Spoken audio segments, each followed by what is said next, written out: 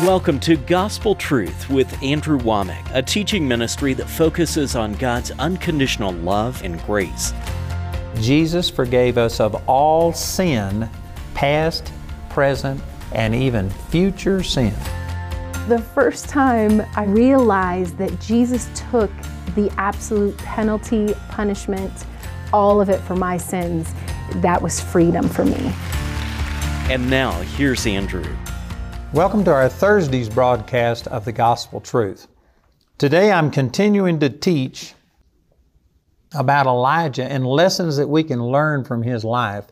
And tomorrow is going to be my last day to teach this on television. So I'm offering this book in English or in Spanish. I've also got this study guide that is the same materials, just formatted so that you could teach a Bible study or a Sunday school class. And then I've got CDs and also DVDs that were taken from television. And tomorrow is going to be my last day to make all of these materials available. So please go to the effort of requesting this. You can also go to our website and you can get all of these as free downloads. But I promise you, this teaching has transformed my life. I mean, it has impacted me in a big way.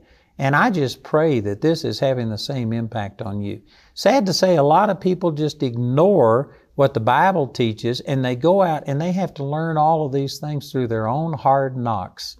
There's a better way, and that's to take these examples and learn through them the ways that they dealt with God. They're good and bad things. And Elijah is one of these characters in the Bible that he was a great example in the 17th and 18th chapter of 1 Kings. But then beginning with chapter 19, he was a bad example about how that he got out of trusting in the Lord. He got to trusting in himself. He ran in fear. He refused to acknowledge the truth. He went instead by feelings and said he was the only one left when he knew that there were still 100 prophets that had not bowed the knee to Baal. And then the Lord told him that there was over 7,000 people that were still true worshipers of God. He knew these things, but yet he didn't go by what he knew. He went by how he felt. And because of it, he basically just quit the ministry. And God told him to go anoint a replacement. He raised up Elisha to take his place. And he did recover to the degree that he prophesied the death of Ahab and Jezebel. And then God used him to prophesy the death of their son, Ahaziah, who was refusing to go to God for help and instead was calling out to Beelzebub, the god of Ekron. And so he did recover and get back into the ministry in the sense that he followed the leadership of God on a couple of occasions. But here is one of the most amazing things in the whole life of Elijah. And that is in 1 Kings chapter 2. He's one of only 2 people in Scripture who were translated into heaven. He didn't die physically. You know, the Scripture says the wages of sin is death. And so death had passed upon all men because all have sinned. Romans chapter 5 says that. And yet Enoch and Elijah were translated into heaven. I don't know exactly how that happened. I know that God is God and He could do anything He wants to, but He conforms to His Word, and it says that the wage of sin is death. Enoch and Elijah, neither one of them were without sin. As a matter of fact, I've just, shown in the 19th chapter of 1 Kings that he disobeyed God, even in the audible voice told him to do 3 things, and he didn't do 2 of them. He just went and anointed his replacement and skipped the first 2 things that God told him. That's sin. That's failing to do what God told him. And yet, he walked with the Lord to such a degree that he was translated into heaven. Let me turn back to Genesis chapter 5 and just read this about Enoch. He's the only other person recorded in Scripture who didn't die and was taken into heaven.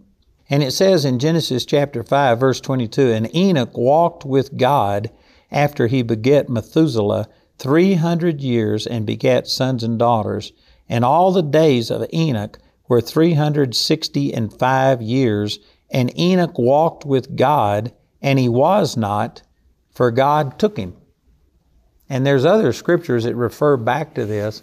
But Enoch, it says, walked with God, and God just took him. He didn't die. He was just taken to heaven. I heard one minister say that He walked so closely with God that one day as he was visiting with God, it's like the Lord said, "You're closer to my home than you are yours. Come home with me." And in a sense, in a spiritual sense, this is what it was. He was walking so closely with God, he was just caught up into heaven. Now, if that's what happened with Enoch, that he walked with God, it's special mention of that. That's the reason that he was not. He was just translated into heaven. You would suppose that the same thing happened here with Elijah. And he was just walking with God so closely that he was caught up into heaven in a whirlwind. And yet, remember that he just failed to do some of the things that God spoke to him in an audible voice. He failed God big time, and because of it, Naboth was killed by Ahab, a man that shouldn't have even been alive at that time if Elijah would have obeyed the instructions that were given. And there was other people that died through a famine that went on, and over in, this is after Elijah's translation, but nonetheless, if Hazael had been the king of Syria, these things that are reported over here in 2 Kings chapter 7 wouldn't have happened. And this is where the city was surrounded and the drought got so bad that women actually started eating their own children. Did you know that all of those things, in a sense, can be laid at the feet of Elijah because he didn't anoint Hazael to be king over Syria? Things would have been different. I think that there's danger in speculating too much on this because we don't know how to predict what would have, could have, should have happened. But I do know that if Hazael would have been king, things would have been different. I do know that if Jehu would have been king, Ahab wouldn't have been able to kill Naboth and take his vineyard. And there were things that happened. There were consequences to Elijah disobeying God, and it hurt people, and he just flat missed it. There is no way around it, and yet he walked with God so that in 2 Kings chapter 2, he was literally caught up into heaven. So man, this is a great lesson to learn from Elijah, that the mercies of God are new every morning, that God does not hold our sins against us. If we truly repent, man, God takes our sins as far as the east is from the west, is what it says in Psalms 103. And He cast them into the sea of forgetfulness and puts a sign there that says no fishing. Amen. I mean, it's just separated. There's some great lessons about the mercy of God that we can see in the very fact that Elijah was translated into heaven. So in 2 Kings chapter 2, verse 1, it says, "It came to pass when the Lord would take up Elijah into heaven by a whirlwind, that Elijah went with Elisha from Gilgal. And Elijah said unto Elisha, Tarry here, I pray thee, for the Lord has sent me to Bethel. And Elisha said unto him, As the Lord liveth, and as thy soul liveth, I will not leave thee. So they went down to Bethel." And you'll find out later in this story, I'm just trying to interpret some of these things rather than just sit here and read the entire chapter and go verse by verse through everything. But you'll find out that Elisha knew that God was going to take Elijah into heaven that day, and he was specifically holding on to Elijah because he wanted a double portion of the spirit and the power that rested upon Elijah. And he believed that he had to be there when he was caught up into heaven. And so this was not just happenstance. It wasn't just the way that it happened to be. Elisha was persisting in this. He was refusing to let Elijah out of his sight. And in verse 3 it says, "And the sons of the prophets that were at Bethel came forth to Elisha and said unto him, Knowest thou that the Lord will take away thy master from thy head today? And he said, Yea, I know it. Hold ye your peace." So there's a number of things. Just like I said, this shows that Elisha knew what was going to happen. Now this is amazing because I don't know exactly how they got this. But I do know this, that the New Testament says that the things that they had no glory, no power, no greatness compared to what we have. What we have as believers in the New Testament is greater than this. And yet Elisha seemed to know things by the Spirit of the Lord that many times Christians today don't know these things. They don't know what's going on around them. They aren't listening to the voice of God. They just have to see it before, they are aware that anything is happening. Elisha knew it, and also all of the sons of the prophets. at Bethel. What this is referring to is that Elijah and Elisha started a school where they taught prophets how to hear God and how to respond from God. And this is a great testimony to the effectiveness of it, that all of the sons of the prophets that were at Bethel came out and they knew what was going to happen to Elijah. And Elijah hadn't told anybody. I mean, that's very clear in this passage. And yet all of these people knew by the Spirit of the Lord what was going to happen. If they could hear God that clearly under this old covenant that was inferior to ours, how much more should we know things that are happening? And yet I can guarantee you there are, I'd say the majority of Christians today, they don't know things in advance. The Scripture promises over in John chapter 16, I believe it's verse 13, Jesus said that when the Holy Spirit is come, He will show you things to come. And we should know things to come. That doesn't mean that we know every single detail, that we know exactly, what the stock market's going to do or all of these things, but we shouldn't be surprised. We ought to have God prepare us and show us things to come. If I had time, I could give you many testimonies of how God has spoken to me, things that would come, and because I've taken action on what He spoke to me, it saved me from making mistakes. It kept me from losing money. It has caused me to prosper and things like this. And so we can expect these things today. That's a lesson that you can learn from Elijah. And so in verse 4 it says, And Elijah said unto him, Elisha, tarry here, I pray thee, for the Lord has sent me to Jericho. And he said, As the Lord liveth, and as thy soul liveth, I will not leave thee. So they came to Jericho. Here's another lesson that you can learn. This happened 3 different times on this day that Elijah was taken up into heaven. And if you were to take a map and mark all of these things out, I mean, it's a long distance. I did this one time, and I forget now the exact thing, but I think it was over 20 miles that they covered in this one day, walking from, Gilgal to Bethel and then to Jericho and all of these places. They covered quite a bit of area, and this is the day that Elijah was caught up into heaven. So this shows us something about his physical condition. He wasn't weak. He wasn't infirm. He was walking somewhere around 20 miles on the day that he was caught up into heaven. And I think that here's a lesson that we can learn, that you don't have to exit this life weak and infirm. I've actually had some people come to me before and say, well, if you don't get old and if you don't get decrepit and if you don't have all of these pains and all of these problems and stuff, how are you going to die? You don't have to die sick. You can just leave. Jesus said, into thy hands I commit my spirit. And it's when He released His spirit that He died. It says that Aaron was told to go up unto the mountain, and he gathered his feet unto him, and he just died and left. And he was strong enough that he climbed a mountain the day that he died. The same thing happened to Moses. I believe it's Deuteronomy chapter 32. And he climbed up onto the top of Mount Nebo at 120 years old and was strong enough to walk up there. There's no indication anybody carried him. He was by himself. He walked up there and he was gathered unto the Lord. And so there's many examples. You do not have to die sick and infirm. You can just leave. And I could give you some modern day examples. I'm not going to make my whole program today about that, but there are people I know. One of them was a personal friend of mine. I wasn't real close to him, but Charles Capps is a man that the Lord told him that he would be leaving on a Sunday. And he called up some of his friends. One of those friends was Happy Caldwell, who's a very good friend of mine. And Charles Capps called him and told him that, he was going to go home to be with the Lord on Sunday.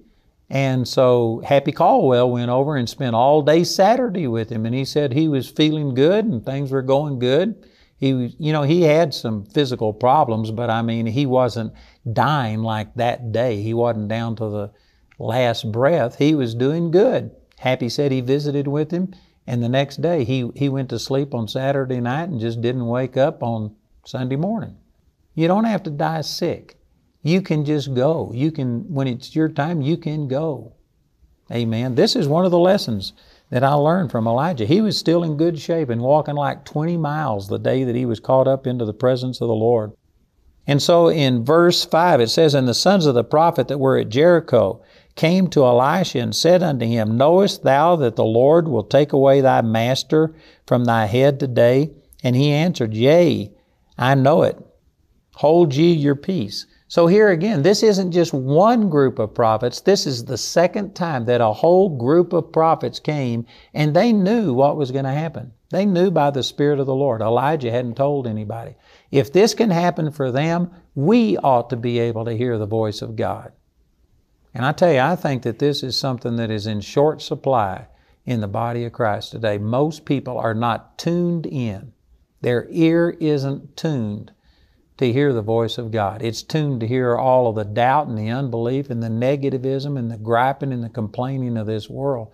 And the way that we can change that is just like Proverbs chapter 4 says, we incline our ear to hear. That doesn't mean that you tilt your head, but it means you tune your heart. I've mentioned this one other time during this series, but I've got a series entitled Hardness of Heart that'll tell you why our hearing becomes affected and we can't hear God. And once you understand what it is that causes our hearts to be hardened towards God, you can reverse the process and you can get to where you hear the voice of God clearly. I believe that that is for us today. You know, I don't do this perfectly, but I can guarantee you that the things that I can see in my ministry right now, all of the assets that God has given us, the people that are responding, the people that are coming to the Bible college, the lives that are being changed, on and on you could go. I can guarantee you the reason those things are happening is because I've been able to hear the voice of God. And God has spoken things to me, told me what to do, when to do it, how to do it. And because of it, we're seeing miraculous results. Like I said, I don't claim that I do it perfectly, but I am hearing God much more than I ever did before. And because of it, that's the reason we're seeing good results. You can hear the voice of God. John chapter 10, Jesus said, My sheep hear my voice, and the voice of a stranger they will not hear. That should be the normal Christian experience.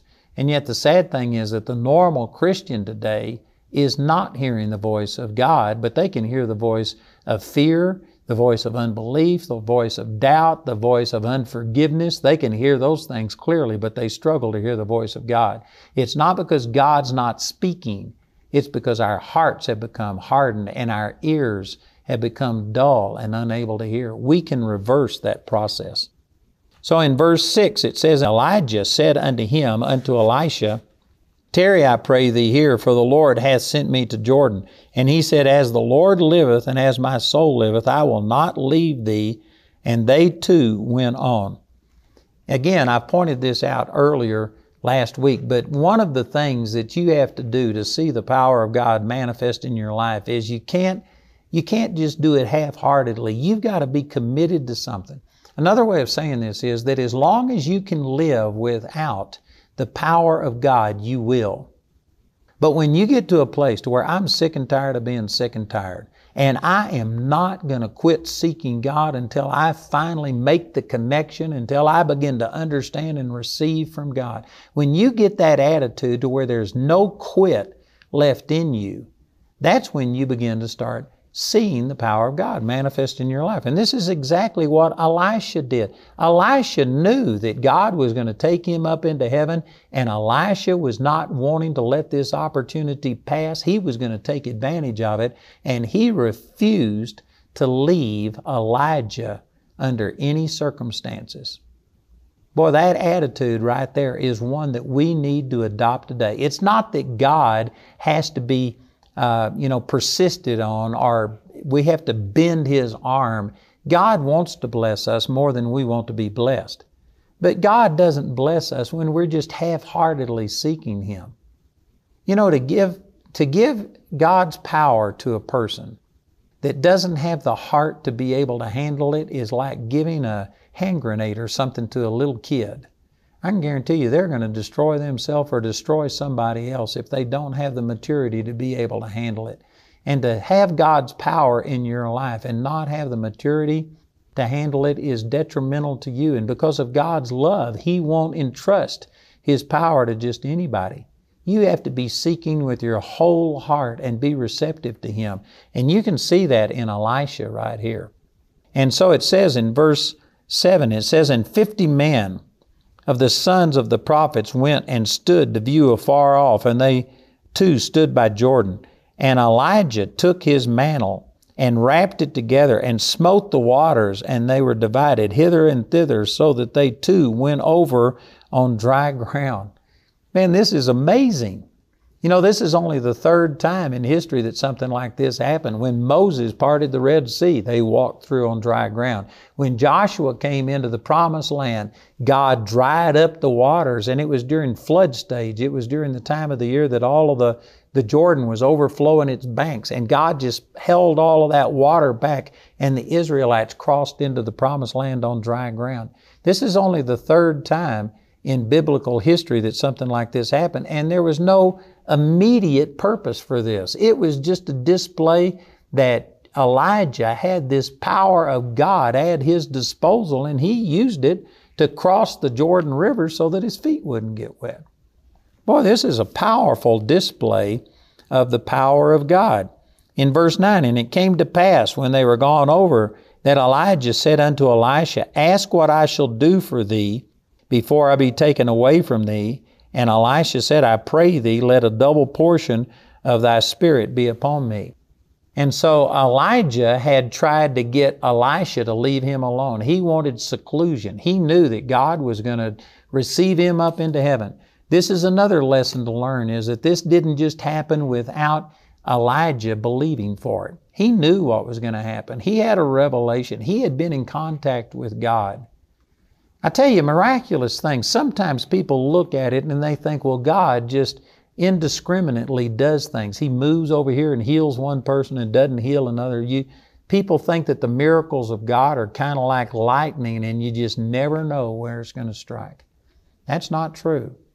There are reasons why some people see the supernatural power of God and other people don't. It's not always obvious to us, but I can guarantee you there's always reasons. And Elijah knew what was going to happen to him. He spoke it out.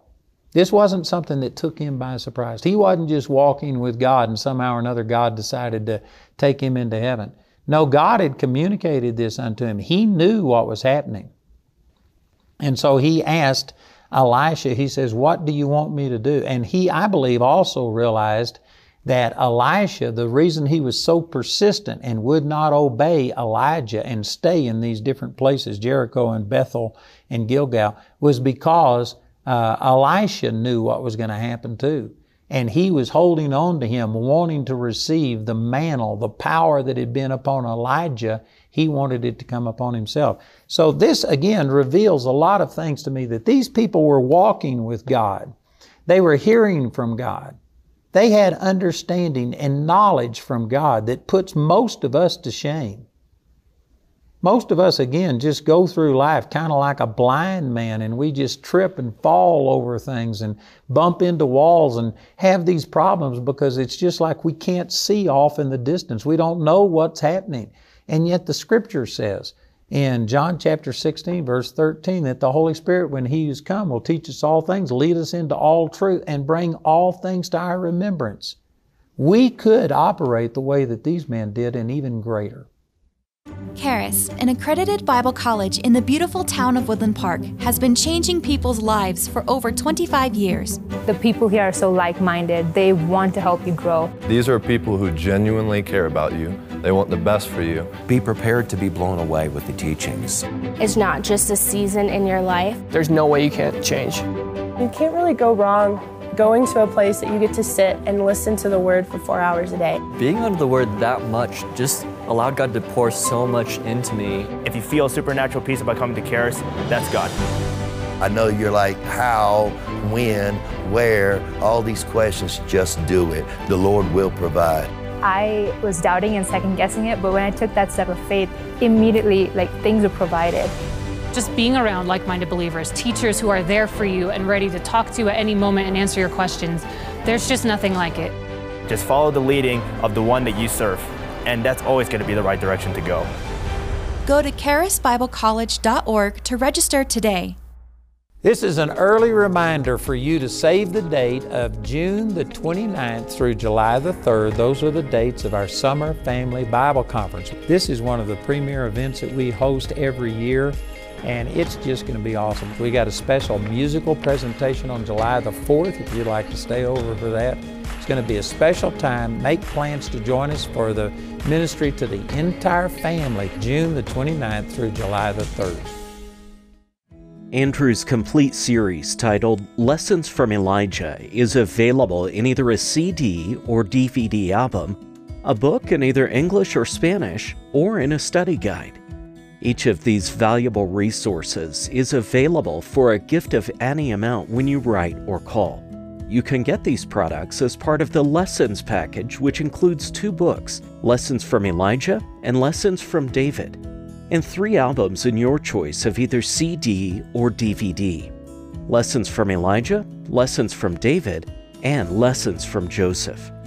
These teachings will give you the chance to learn from the successes and mistakes of 3 very powerful but very human men of God. The Lessons package has a catalog value of $135, but you can receive all of these valuable resources today for just $95. Go to awmi.net to see all the ways you can get these products. We want to say a special thank you to the grace partners of Andrew Wommack Ministries. Your gifts make it possible to put free ministry materials into the hands of many people in need. If you're not already a grace partner, we ask you to pray about becoming one today. You can become a grace partner or order resources through our website at awmi.net. Or call our helpline Monday through Friday from 4:30 a.m. to 9:30 p.m. Mountain Time at 719-635-1111. I wanted to let you know that we have now teamed up with a ministry called I Donate so that we can receive cars and boats and stocks and jewelry. We have only done this a very short period of time, and already we've had tens of thousands of dollars worth of things donated. People, that don't have cash, but they have something that they want to donate. So if you're interested in that, you can follow the information on the screen and participate, and we would love to help you give these assets to the ministry. This is the last night of our 2019 Healing is Here conference, and I tell you, it has been spectacular.